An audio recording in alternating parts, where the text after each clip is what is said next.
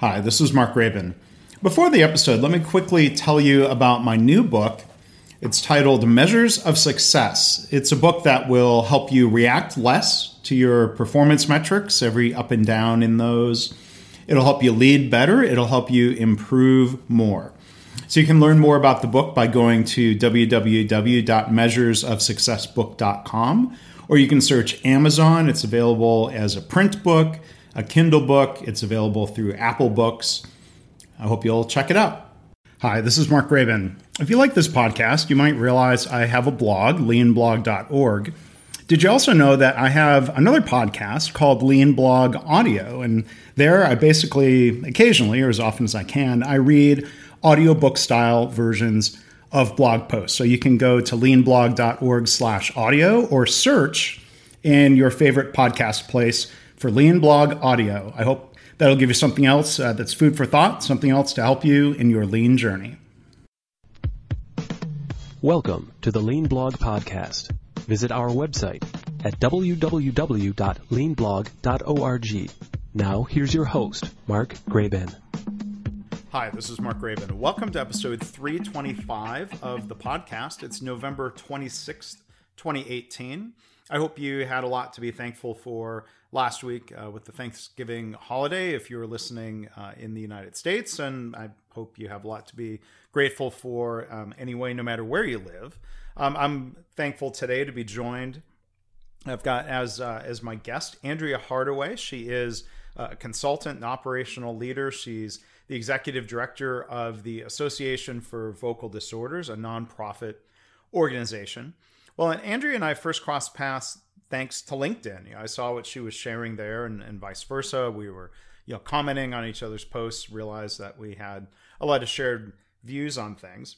We also had a chance to visit a hospital together in Florida last year to learn about their lean improvement work. And so, we have enough professional interests in common. I thought it made sense to record a conversation and share it here with the listeners.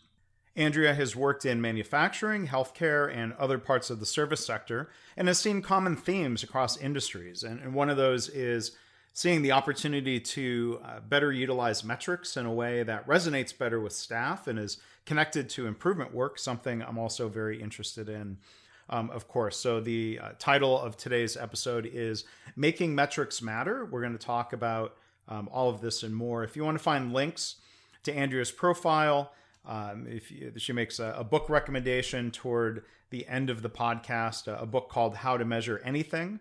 You can find all of that and information about how to subscribe by going to leanblog.org/325. Andrea, hi. Thanks for being a guest on the podcast. How are you? Hey, Mark, I'm doing well. Thanks for having me. So we're going to talk about metrics and lean and related topics today, but before we get into that, as we usually do here, if you can start off, introducing yourself and a little bit about your career and background. Yeah, most definitely. And it's funny, I actually started off as an engineer. I was the classic tech head type person and thought that's what my journey was going to be. And then I found myself being really interested in people and service. And I always say if I could do it all over again, I probably would have if I were going to go into engineering, it probably would have been industrial engineering, not necessarily electrical. I just really love people and don't really like being behind a computer quite a lot. But I've got about 15 years of experience with lean, performance management, and operational leadership through a variety of industries: logistics, telecommunications, government and defense contracting, gaming, casual dining. So a lot of different industries, which is the benefit of being laid off, by the way. You get to move from one industry, still see that you can tie these skills together. But I am most recently doing operations consultant work focused on driving excellence within service-based industries. And I have a specific affinity to healthcare. So within healthcare, most of my experience is on the payer or the insurance side, several years experience there. And I've also worked on the hospital side. I helped set up the operational excellence infrastructure with the 7-hospital system. But more than anything, wherever I am within healthcare, I'm really laser focused on improving the patient experience through operational and service excellence. And you have experience through your career with both Lean and Six Sigma. I do, and I think that's the interesting part of starting off as an engineer. And I've actually got minors in computer science and math. So while in the work world, working for a government and defense contractor, they noticed that I had really good technical skills, but I also had this great ability to influence the team. So I was very privileged to get put into the Lean and Six Sigma training program at Lockheed Martin, which is probably one of the best on that side. And I went through green belt training as well as black belt, did several projects there. And it really changed the direction of my career, to be honest. Mm-hmm. Yeah, and I understand what you're saying because I graduated from undergrad with a degree in industrial engineering, but it took me a while to get there. I started off in chemical engineering and material science, and I realized I was less interested at looking at the world through a microscope or an electron microscope than I was at stepping back and looking at organizations and systems and people. So I understand that appeal, but it's good that you were able to take your career in a direction that seems to fit with you and your interest and personality.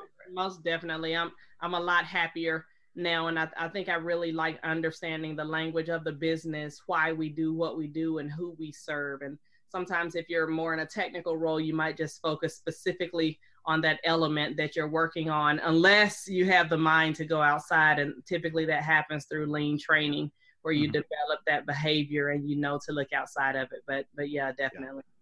Yeah. So I'd be curious to hear your thoughts on shifting from manufacturing, Lockheed Martin, to different service sectors. Is it more important, or what comes to mind if we talk about differences in those different environments, or some of do the common themes related to improving a business stand out? Yeah, so I can kind of see it from both sides. One of the biggest things that I see is a lot of times when the training comes from the manufacturing side and then you try to translate that to the service industry, we're still using the word widget. And everywhere I go, I'm like, okay, the almighty widget, here we go. And that works well in manufacturing. We can see it, we can touch it, we can feel it. However, in the service-based industry, a lot of times you're dealing with people and their actual experience. So how do you look at things in that way? So with a widget, this inanimate object, you can see how it changes in form and structure and how it builds. And with the people on the service side, you really have to develop a skill of putting yourself in their shoes, understanding what they're looking for, what might be missing, what they're feeling, and what they need. So it just requires you to look at things from a different perspective. And I think that's sort of the biggest thing, but there are some common themes, right? I mean, turnover time is important, whether you're looking at how long it takes you, turnaround time, whether you're looking at how long it takes you to get a widget through a process or to get a patient in and out of the door. Time is something that's always very important. And I think about like the core measures, right? So on the manufacturing side, we looked at quality. We looked at financial metrics, which would typically be cost. We looked at schedule metrics, and then we looked internal at satisfaction metrics, and that's the internal teams you work with. That translates very well to the service industry. What's the quality of my service? How do I measure that? What are indicators of the quality of my service? Looking at scheduling. Do I deliver what I say I would deliver when I say I would? Looking at the cost of doing that, and then looking at satisfaction internal to the operations as well as to your external customer. Mm-hmm. Yeah, when I started in the auto industry, the mantra was SQDCM: safety, quality, delivery, which schedule, cost, and morale. And no matter how we frame it, with which letters and which categories, I think those are pretty transferable categories. In healthcare, quality and safety are two sides of the same coin. Are we providing the right treatment, the right way, and without error? That error obviously has a patient safety component. But I'm sure when you're working in the hospital side, and before we dive deeper in the metrics, I'd like to ask you a little bit about the payer side. Mm-hmm. On the hospital side, I'm sure you were hit with this too. Somebody says, well, patients are not cars. Right. Okay, so then how to respond or how to continue that conversation? Because I think sometimes people are trying to shut down lean or lessons from manufacturing. Like, well, yeah, you're right. Patients are not cars, but I mean, how would you continue that? Patients are not cars, but they are very much on a journey, just like a vehicle.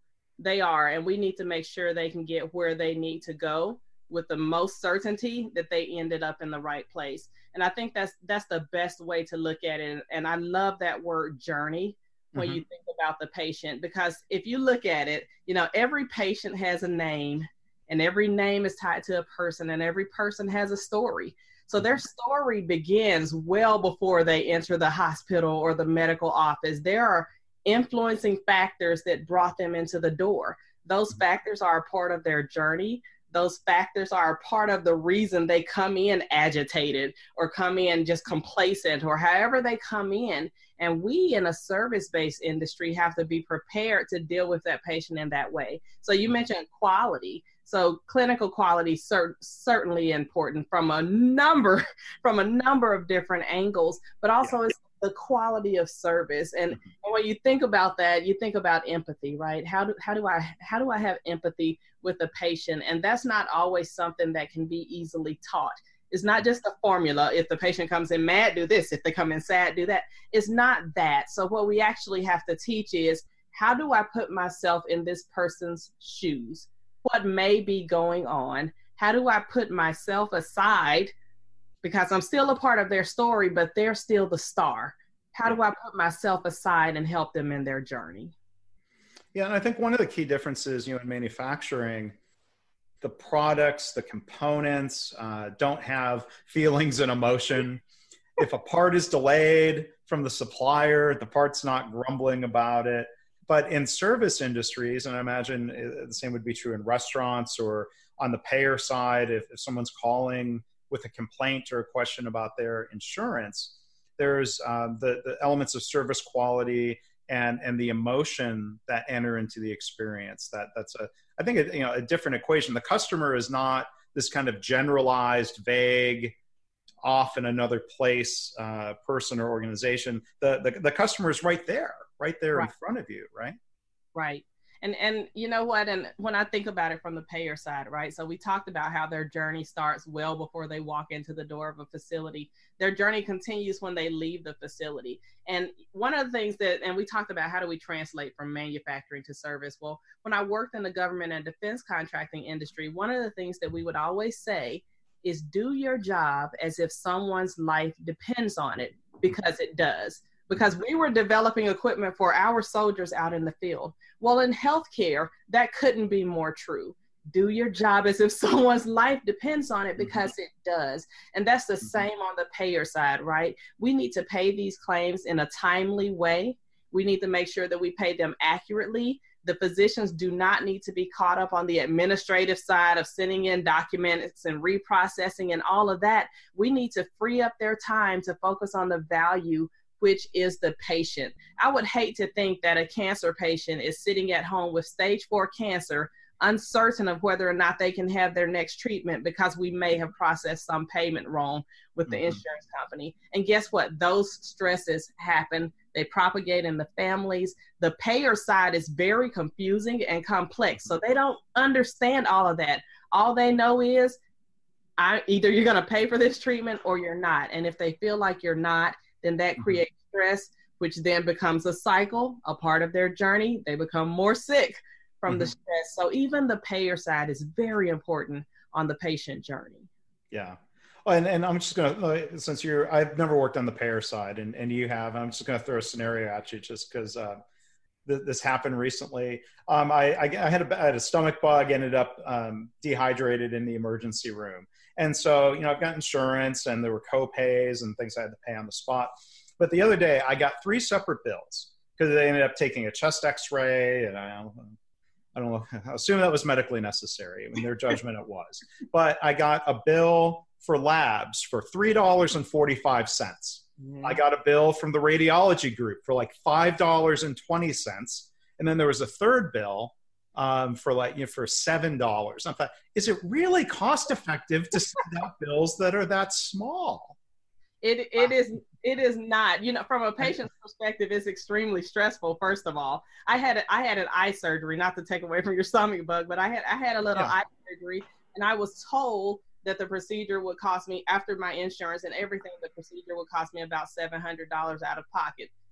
Fine. I was prepared to pay the $700 out of pocket. That's what the doctor's office worked with me on. What they didn't tell me is that the anesthesiologist was out of network, and that would cost me an additional like $3,000 or something crazy. Now, to them, it wasn't their job, right? They schedule with their physician. The surgical facility brings in the anesthesiologist, all of this. But what you just identified is a huge gap in the healthcare industry, and it is a significant thing that could be improved and drive improvement throughout the healthcare ecosystem. I mean, that is not necessary at all. And then think about the poor person in the surgical center or in the emergency room or wherever you are, who has to process all of these things and then manage this billing.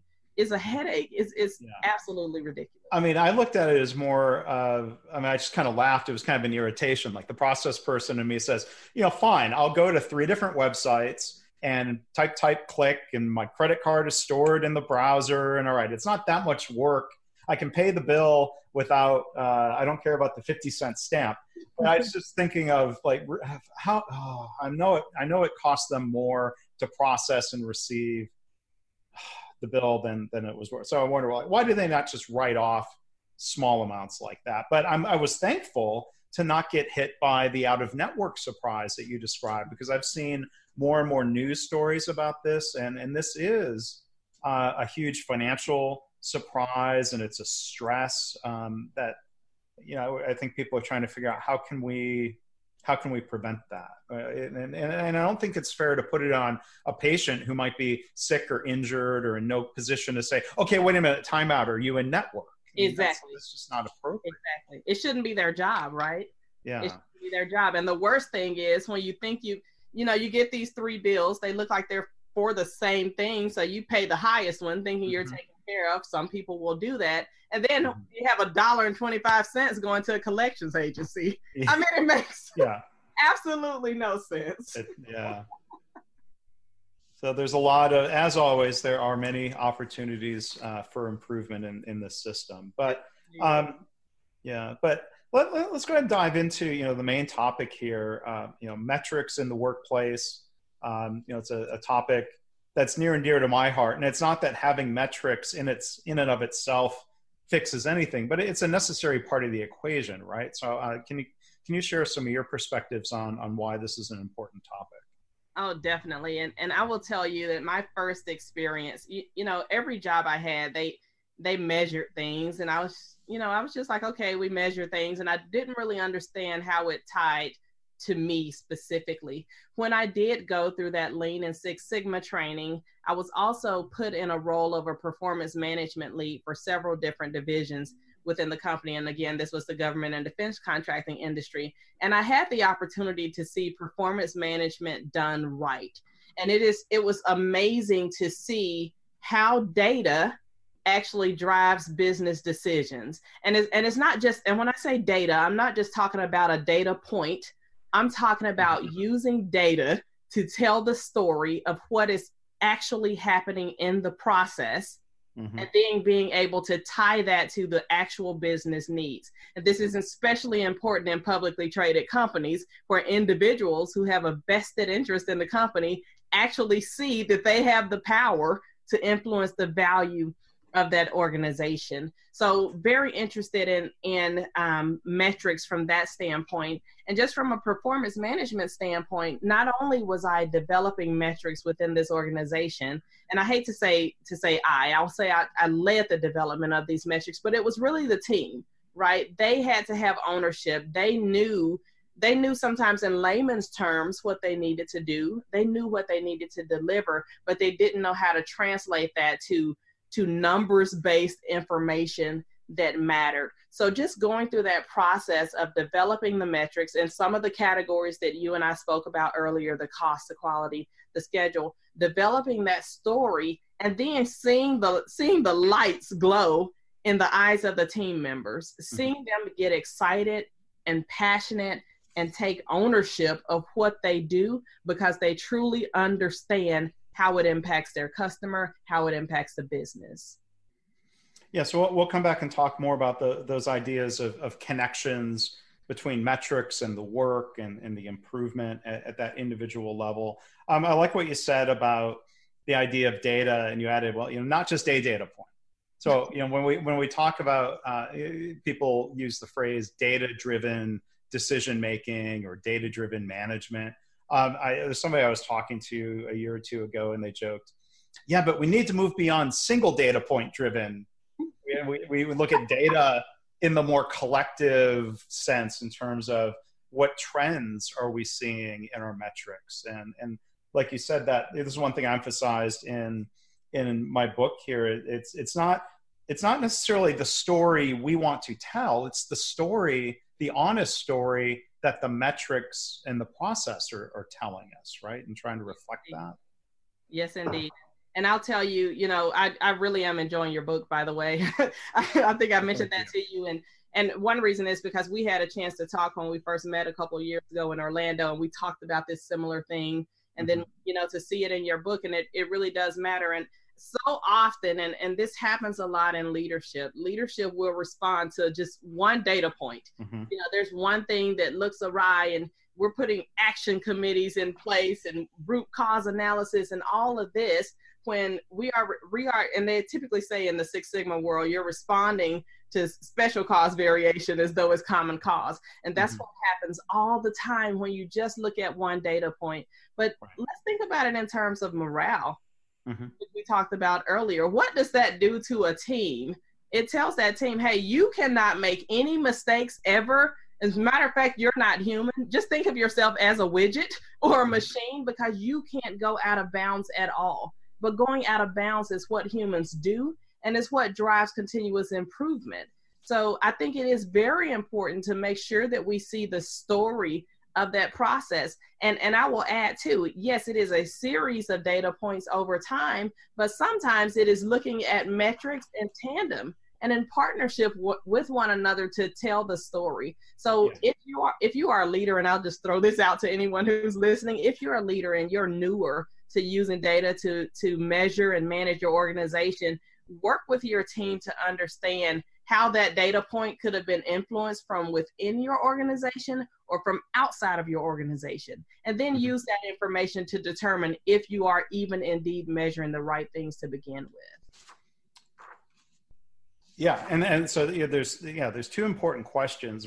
Are you measuring the right things? And then how are you looking at the metrics you've decided? And there's other people who've written books around what to measure. I think of Pascal Dennis and his book, Getting the Right Things Done, about lean and strategy deployment. And there are other books about that. But I think when we start looking at the reactions and the decisions to what's actually happening, I think one other aspect I think there's two aspects of morale. One is, I think, as you said, if a metric is not allowed to ever go out of bounds, then people will do all sorts of dysfunctional things to make the metric look right when the underlying system is not better. We've seen that with Wells Fargo, when there was this mandate of, 8 is great.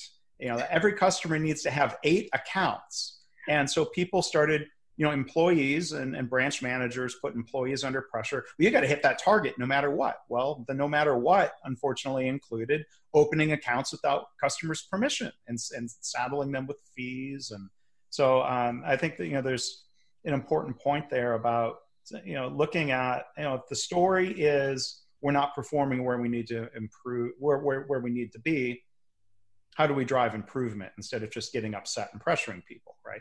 Right. And I've got another example too that ties to that. So we talk about the service industry, and one place that this happens in all industries, if you ever have like a help desk or anywhere where they respond to support tickets. I was working with an organization, and the goal was, we didn't want to have any tickets over 30 days. And our goal was really to solve all tickets within 7 days, right? So all tickets need to be solved within 7 days, and we don't want to have any tickets over 30 days. And this was just the mandate. Well, that works if all tickets are created equally. Unfortunately, that drove the behavior where team members were cherry picking the tickets, right? So they're solving the easiest ones and avoiding the critical ones because they didn't want their name to be tied to something that took longer than 7 days. Yeah.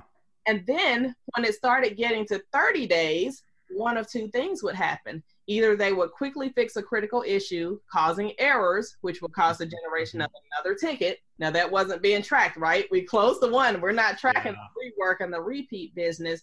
Or they would simply assign the ticket to another department to start the clock over. So you are exactly right about metrics and what we measure, how we communicate about those things, driving behavior. And it's real. And you say, well, which comes first, the chicken or the egg? You know, do I look at the behavior that I want and then create the metric, or do I create the metric and watch the behavior?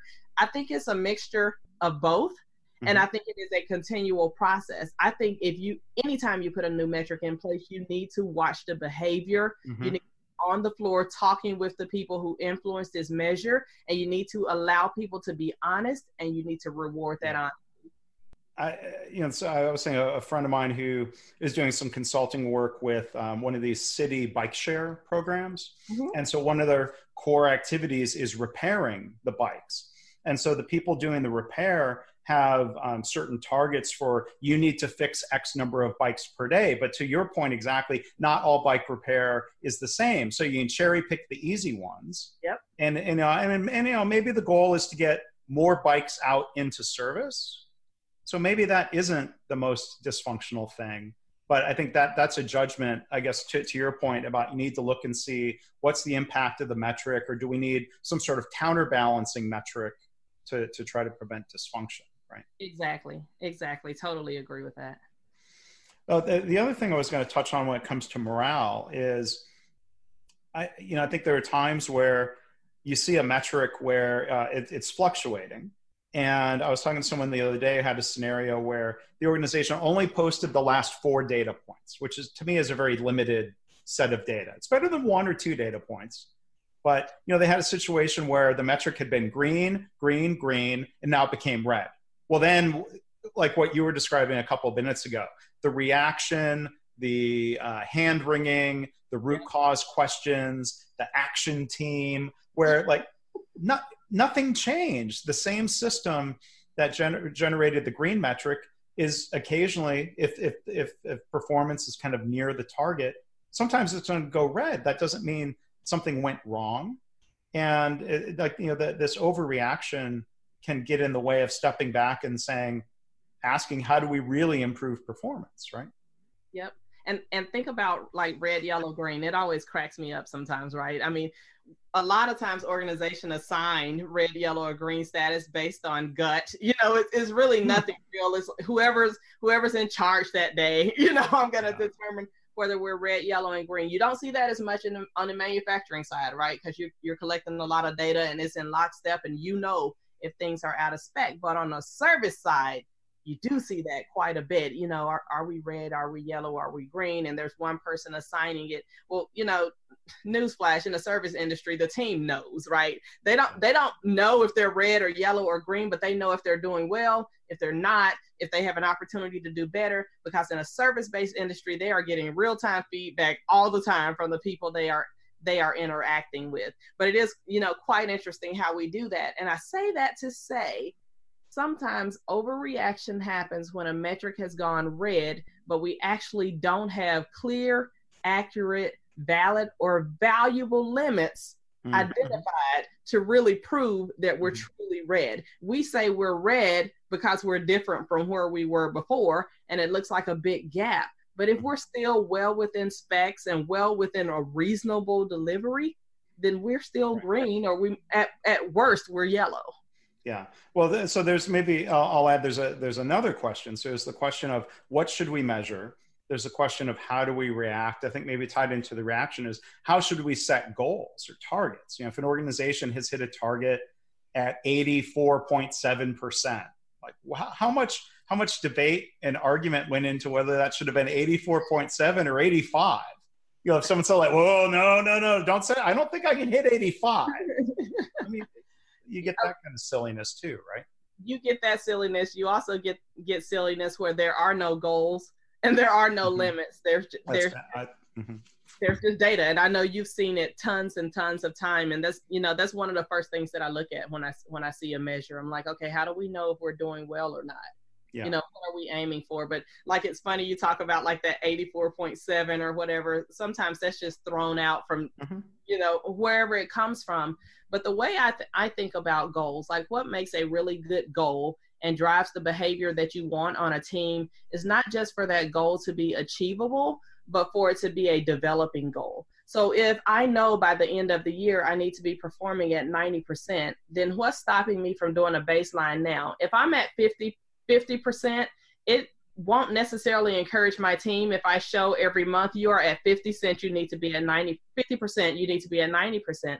What will encourage them is if I stair step that goal and I say within 2 months, let's be at 60%. Within 3 months, let's be at 80%. You know, if you do it in that way so that they can go along with the journey to delivery. Now, that doesn't mean that 50% is acceptable. That doesn't mean that them achieving that lower target is acceptable. But what it does mean is that it is realistic in this human-based business, and it inspires them to want to do more.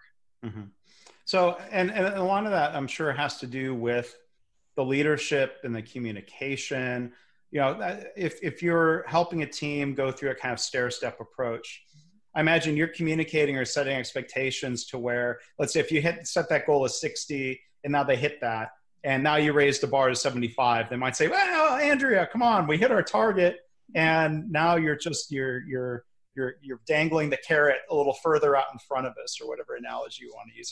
How do you manage that, those situations? I learned a very good way for me to manage that when I was working in that government and defense contracting industry. So again, something to translate over to the service-based industry. And it is actually getting the team to challenge themselves. So getting the team to understand how their actions drive performance. And we as people are inherently competitive. We are. I mean, it is in us to be competitive. Some people have it a little worse than others, but we want to feel that sense of accomplishment. So if you meet with the team on a regular basis, you ensure they understand the measure, you tie this measure into the day-to-day operations, you make it a part of their job to know what that information is, to know where we are today. And when I say today, I should be able to go to anyone on the floor and say, hey, how are we performing today? And they should know, because it is a part of their life. And if it is a part of their life and they have that sense of competitiveness as an individual and as a team, when they start approaching that stair-step goal, they're going to be looking to challenge themselves because they still have their eye on the long-term goal. And they know that they have to keep working to get there. So the trick is for me as a leader, not to challenge them, but for me to partner with the team and encourage them to challenge themselves. So can you talk about that more, or use an example of how that played out? I'm really intrigued by the idea of, you know, drawing out motivation, and instead of, you know, I hear a lot of times people say, you know, in lean, there's this progression where we say, okay, we've learned not to tell people what to do. We want to draw out their ideas, and the team generally knows best, and the leader can be more collaborative than command and control. And then, you know, I hear it sometimes say, well, okay, yeah, we need to tell people why improvement is important. And I wonder, you know, sometimes, you know, if that's really as effective as what I hear you saying, drawing out motivations or goals. So does this come to the question of, is it just open-ended questions to the team, or how do you balance their motivation, which is powerful and necessary, with business goals and objectives that also need to be met? The biggest thing is being present. So a lot of times we as leaders or facilitators or internal consultants, you know, we treat the team as though it's, you know, you guys are your own operation and you're sort of answering to me, or I'm going to check in every now and then and see how you're doing because I've got other people to talk to, other places to go. I need to speak to your performance, so you have to do well. But when you are actually able to embed yourself in that team, when you're able to build trust, when you ask questions, open-ended questions, like you said, that challenge them to think and to be creative, this is when you're able to identify the people in the team that actually influence other team members. Yeah. So when you identify those influencers, then you can essentially, I hate to use the word leverage, but you can partner with them to influence the other team members as well. And I think just being present is so important, because the other thing that does is build trust. And it builds enough trust in the team to know that they can make a mistake, but you all are in this together. So they then want to see you do well. They want to put you in a situation where you have a good news story to tell the people that you report to. Why? Because now you are one of them. You are a part of their team. You have proven that you have a vested interest. The influencers are speaking on your behalf. They're seeing that they can perform because they met that stair-step target. They want to do better. They want to be that good news story. Yeah. Well, and a great leader creates an environment where people choose to follow them, when there's that level of commitment and collaboration. Toyota people really, really emphasize the idea of mutual trust and respect. Yes. And if that's not already, if that's not part of the fabric of the organization, you mentioned the idea of building trust. What are some thoughts or examples or a story of you or another leader that you were working with, taking action to build trust? How does somebody have to first recognize, oh gosh, as painful as it might be, to recognize that there isn't enough trust? I actually go into situations assuming that I'm not trusted. And I do that because I haven't done anything to deserve it or to earn it. And as well-intended as I may be, as, bubbly and energetic and influential as I may be in my words, that won't necessarily drive the behavior that I need. So just giving an example for me. So I started a new assignment a couple of months ago, and I'm working as an executive in a publicly health traded company. Well, I've got this big organization, as far as on the org chart, they are under me and reporting into me, but I am very cognizant of the language I use with my team. So I always use the word partnership, and instead of saying those that report to me, I say those who I work with, and that language really matters. I never try to be the expert in something that I'm not the expert in.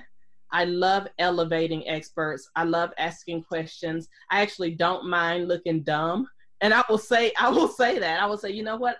I just don't know. I'm going to ask some questions. If I look dumb, that's fine. But at the end of this conversation, we're both going to be better for it. Yeah. So, for me, I've been about 2 months in this position, and it is really starting, the trust is really starting to ferment now. And I could tell, right? Because now they're coming to me with their problems. They're coming to me with solutions for their problems, and they're looking for thought partnership in that. Whereas before it was transactional, right? I'm asking a question, they're giving an answer. They're asking a question, I'm giving an answer. But now it is thought partnership and wanting feedback on that. And a very specific example, I try not to talk too long and rattle on, but I did want to. No, that's right. Go ahead. Okay, I want to give you a specific example. So there's a very highly visible, fast-paced project that's going on within the organization right now. And there's a specific team within my department that is responsible for a critical piece of that process. And the manager was really overwhelmed, and I could tell the team was doing their best to catch up, but they were so busy trying to catch up that there was no time to really improve from their perspective, right? There was no time. So instead of me just telling them what they should do, how they could do it differently, I decided to get my hands dirty. So I was able to delegate some of the other things that I'm focused on. And I have worked very closely with that team. And I mean, things that I normally, wouldn't do when you have a large organization. I am getting in, actually looking at their data. I have worked with them to redesign their dashboard to tell a story.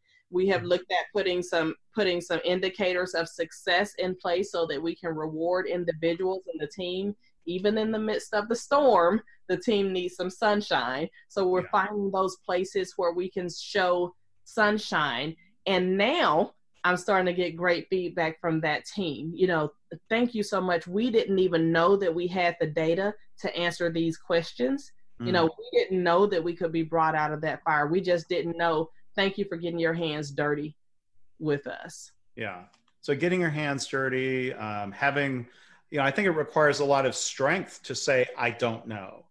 Yeah. And hopefully the team responds to that. Like, depending on who their previous leaders were, that might be a bit of a shock to their system to hear a leader say, I don't know, right? But I mean, I think that does build trust in relationships when there's that honesty of knowing what you don't know and working to get answers or working to get help, even if you can't provide it, or better yet, maybe try to draw answers out of the team. Yes. Because sometimes they may be very conditioned and in the habit of asking the boss, because that takes, in a way, I can see where employees get comfortable with that because it takes the burden off them. The boss has an answer and the boss is wrong. I'm like, well, it's the boss's fault, right?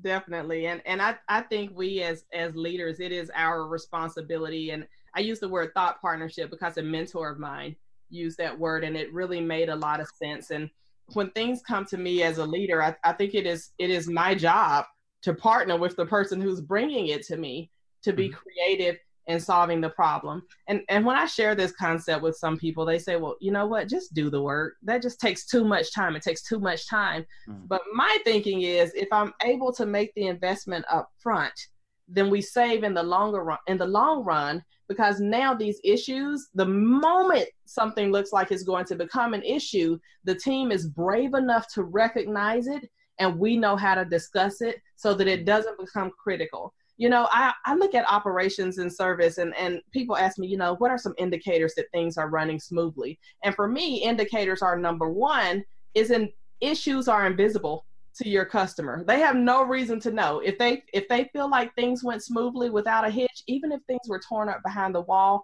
then you're doing something right as a leader. If your customer has to know every single functional area or department in your organization, you're doing something wrong.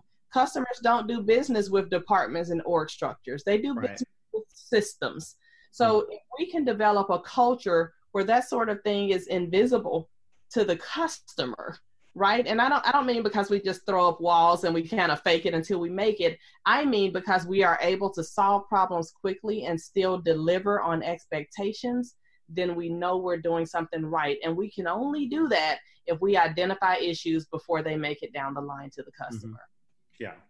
Yeah. And identifying issues and having that honesty to raise the flag instead of covering up the problem and hoping it either doesn't get discovered later or it becomes someone else's problem.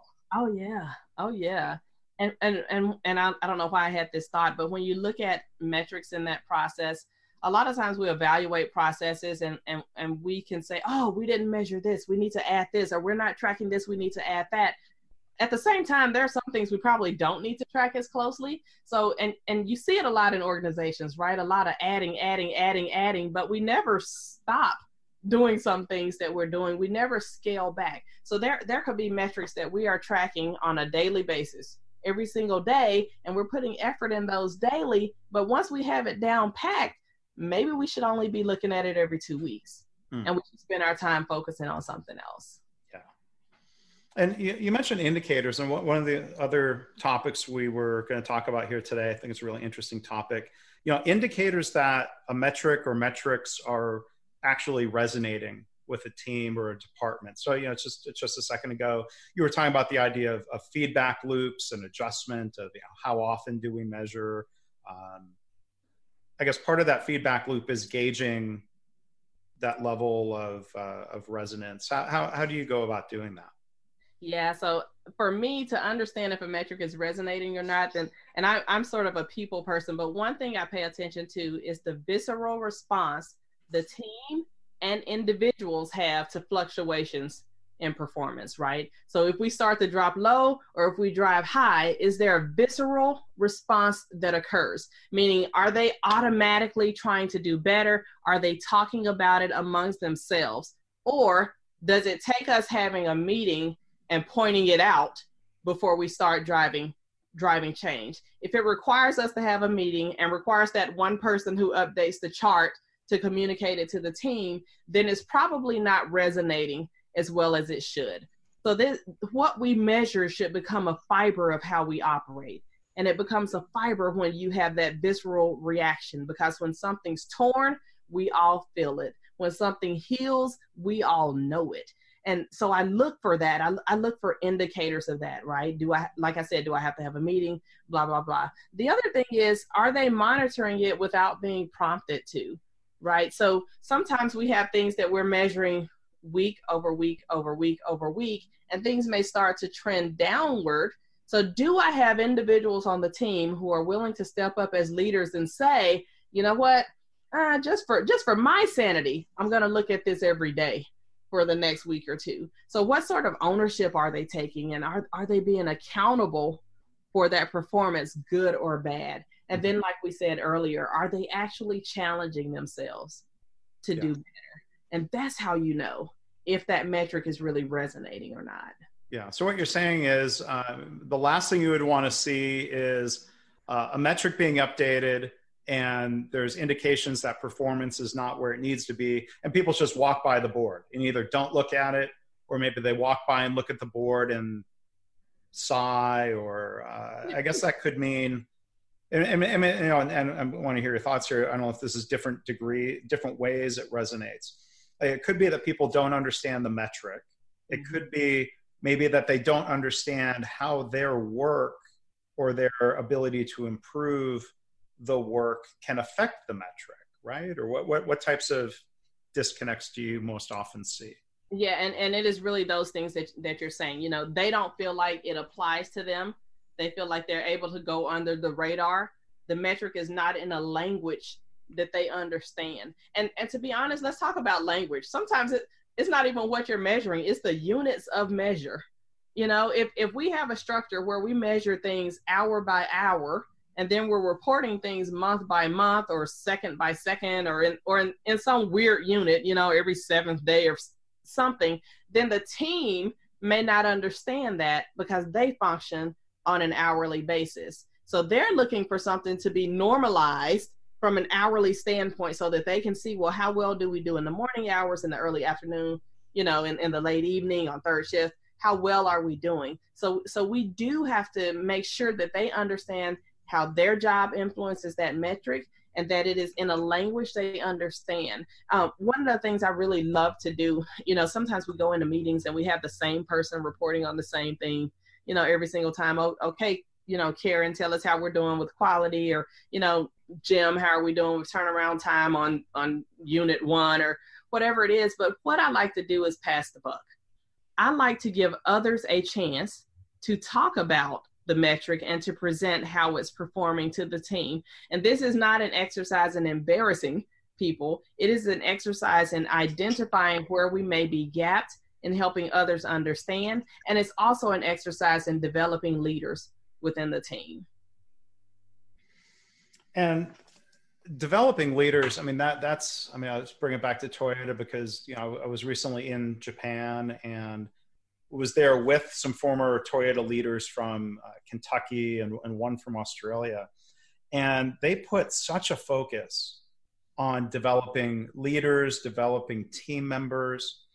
And I get caught in the trap sometimes where I start thinking the goal is improvement, where I think they're always looking at two sides of the coin. You get improvement through developing people. And I would look and say, well, I'm engaging people. But engaging people, I mean, there's a difference in language there, right? Engaging versus developing. I think developing, to Toyota's credit, is a deeper, more powerful commitment. You know, if you look at their metrics boards, you know, I saw this in San Antonio a couple of weeks ago. What a lot of organizations might call huddle boards, team boards, performance board, performance center. They call it the FMDS, the Floor Management Development System. And like, that's a very powerful, intentional choice of words to it's not just tracking results and tracking what we're doing and seeing the impact on results, but that focus on developing people, I think goes beyond just, it's more than a superficial label Yep. for them, it seems. You used the key word there, and the word you used was intentional. And development really is intentional. You know, I actually think everyone has the ability to develop and grow in some sort of capacity. And leadership is not a role, right? I think leadership is the position you play within your group of peers. I think that's really what it is. And I think you can have people who lead in, you know, one thing, but not another. You know, there are people who lead across the board. There are all sorts of leaders and influencers. And I think our job as actual named leaders or consultants or whoever we are, our job is to help strengthen that within the teams, right? Our job is to help identify it and strengthen it, and to understand that every single person has the capacity to develop. I don't care if it's Jim Roberts, who's been in the same role for 30 years and he just seems happy and he's waiting for retirement, or if it's Linda Sue, who's been there for 7 days and has broken everything she's touched. Every single person has the ability to develop. And when you enter with that belief, you become intentional in identifying ways to develop these people at an individual level that has a goal. And the goal then would be delivery and improvement. Well said. Well, good point there. I'm going to come back. One other thing, kind of put you on the spot, because you talk about development and everyone can be developed. Earlier, you mentioned mentors. So I was wondering, and I'm thinking back, boy, this would be an interesting question to ask almost any guest. You know, who are some of the key mentors for you? Whether you don't have to call them out by name necessarily, but I'd be curious to hear some of your reflections on someone who took the effort into mentoring and helping develop you. Oh, definitely. And I've had a few. I'll talk about one or two just as time permits. So there's one particular person. He was a manager for me at an organization I was with. So my team was really struggling. We had a manager who was just not the strongest leader at that time. And I think he's actually a strong person. He was just misaligned in his role. And he was managing a team of new hires. And we were really struggling. That manager ended up getting reassigned, and another manager adopted us into his team. I really paid attention with how he assimilated us into the team. You know, I focused a lot on that because he had to build us up as a team and then merge us in with his existing team. So I grew to gain a lot of respect for him. In our one-on-one meetings with him as my manager, I talked with him about his leadership philosophy and, you know, just why he made the decisions that he made. And he was one of the first people to actually identify me as a leader. So he essentially made me his chief of staff so that I could see all the things that he saw. And I began to see, hey, you know, I can do more than being an individual contributor. I can do more than, you know, not really owning something, but just trying to influence it. I can do more. He ended up leaving the organization, and he and I stayed in touch very much so. And it is because of him that I am operating in this executive role that I currently have now. So his influence is directly responsible for helping make some of my dreams come true. And I'm actually living beyond, you know, what my goals were. And it is because of a leader like him who was willing to take the time and share with me why he made the decisions he made, and who was willing to take a chance on me. Yeah. Well, and that's well said. And I think it's great when, when someone sees potential in you, especially early stages of a career. I had some people like that.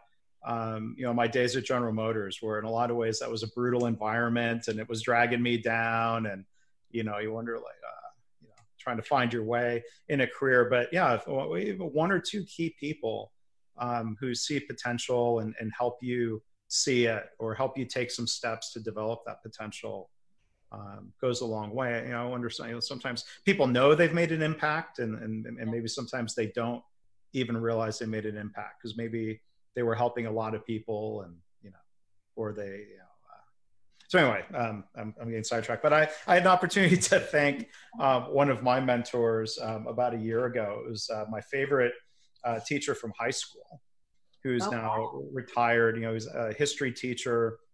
I took classes with him 6 out of the 8 semesters of high school. And, I had a chance, somebody had run into him. And anyway, we had a phone call, and I just wanted to thank him. He had lots and lots of students. And I don't know if you even remember me.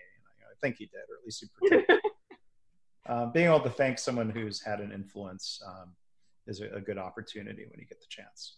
Yeah, I agree. It really matters. And it's interesting. We talked about like patient journeys and customer journeys, and, we have our own career and development journeys. And I had the opportunity, and this is a little sidetrack, but just to give you a little more about me, through Facebook, I was able to reconnect with one of my teachers from high school. And one thing a lot of people don't know about me is I actually have a learning deficit, and it is with reading. So I have a lot of difficulty with reading comprehension, and I always struggle with that. And while my, measured IQ was really high, I would not always do well on tests, especially if it involved reading. So history, English, that sort of thing. My brain just did not work like that. And this teacher was the first one to really identify what was going on with me. And he taught me strategies to help in my reading, and also to help with my test taking. I can remember one time I went to his class, it was history, and I was really nervous because I knew my brain was going to lock up. And he said, how do you study when you're at home? I said, well, I lay on the floor in my bedroom with the book, and I kind of just draw pictures and to make the story make sense to me. And that's how it has to work. And this man, during the test, pulls me out, takes me to the back of the room, sets a bunch of desks in the back to siphon off a corner for myself, and tells me, lay on the floor. Just act like you're at home. Here's some paper to draw pictures. Take as much time as you need on this test. I'll go talk with your next teacher and let her know you'll be there when you get there. My grades went up in history because of him. He really changed my life. I made it through college because of him. And now, of course, audiobooks are my best friend. But I just going back to tell someone thank you, it really does something to your heart. And I'm pretty sure it does something to theirs as well. Yeah. Well, and it's awesome to hear your stories of people that have had an impact on you that way. It's really nice thing to hear. And as you discovered through, I could not have gotten through electrical engineering school. My dad and my father-in-law are both electrical engineers, and that's a different kind of smart and a different talent there, right? So we all have our own talents and gifts to tap into. I'm glad you've discovered a path to lean and performance improvement, or whatever label we're going to put to it. Like you said, it's about people. If you do this work, you better be interested in people. You got that right. Do you have any final thoughts here as we wrap up, or are there other kind of key points or advice or best practices related to metrics, improvement, leadership that you'd want to share? Yeah, I think I would say, data is important, but if you're focusing on it to the point where you're just so stressed out and you don't know if you're measuring the right things or not, you're probably working in a silo. And you should engage the team, because they typically know what needs to be measured. They typically know where the hot spots are. If you're having trouble on coming up with an actual way to translate that measure, there's a great book that I recommend, and I don't have the author's name in front of me, but hopefully you can note that when we final this. But the book is called How to Measure Anything. And that is an amazing, anything that you want to measure, this book can give you some guidance on it, and it'll help you come up with some really creative ways on how to look at data and how to look at the situation and identify what it is that you should measure, so that you can in turn manage that and then develop. And I'll just say, for those leaders who are in place now and you may be a bit overwhelmed, you're facing down the barrel of some things that have been in place long before you. I wish to you the courage to step outside of the box. I wish to you the courage to measure the things that others will not measure. And I wish to you the courage to allow your team to be human and make mistakes. So that's my final. That's a great thought to end things on. I'll put a link to that book in the blog post for the episode. It's the book by Douglas Hubbard. Yes. How to Measure Anything. I did a quick quick Amazon search here. Andrea, as we wrap up, how can people find you online? Is LinkedIn the best place? Is there a website you'd point people to?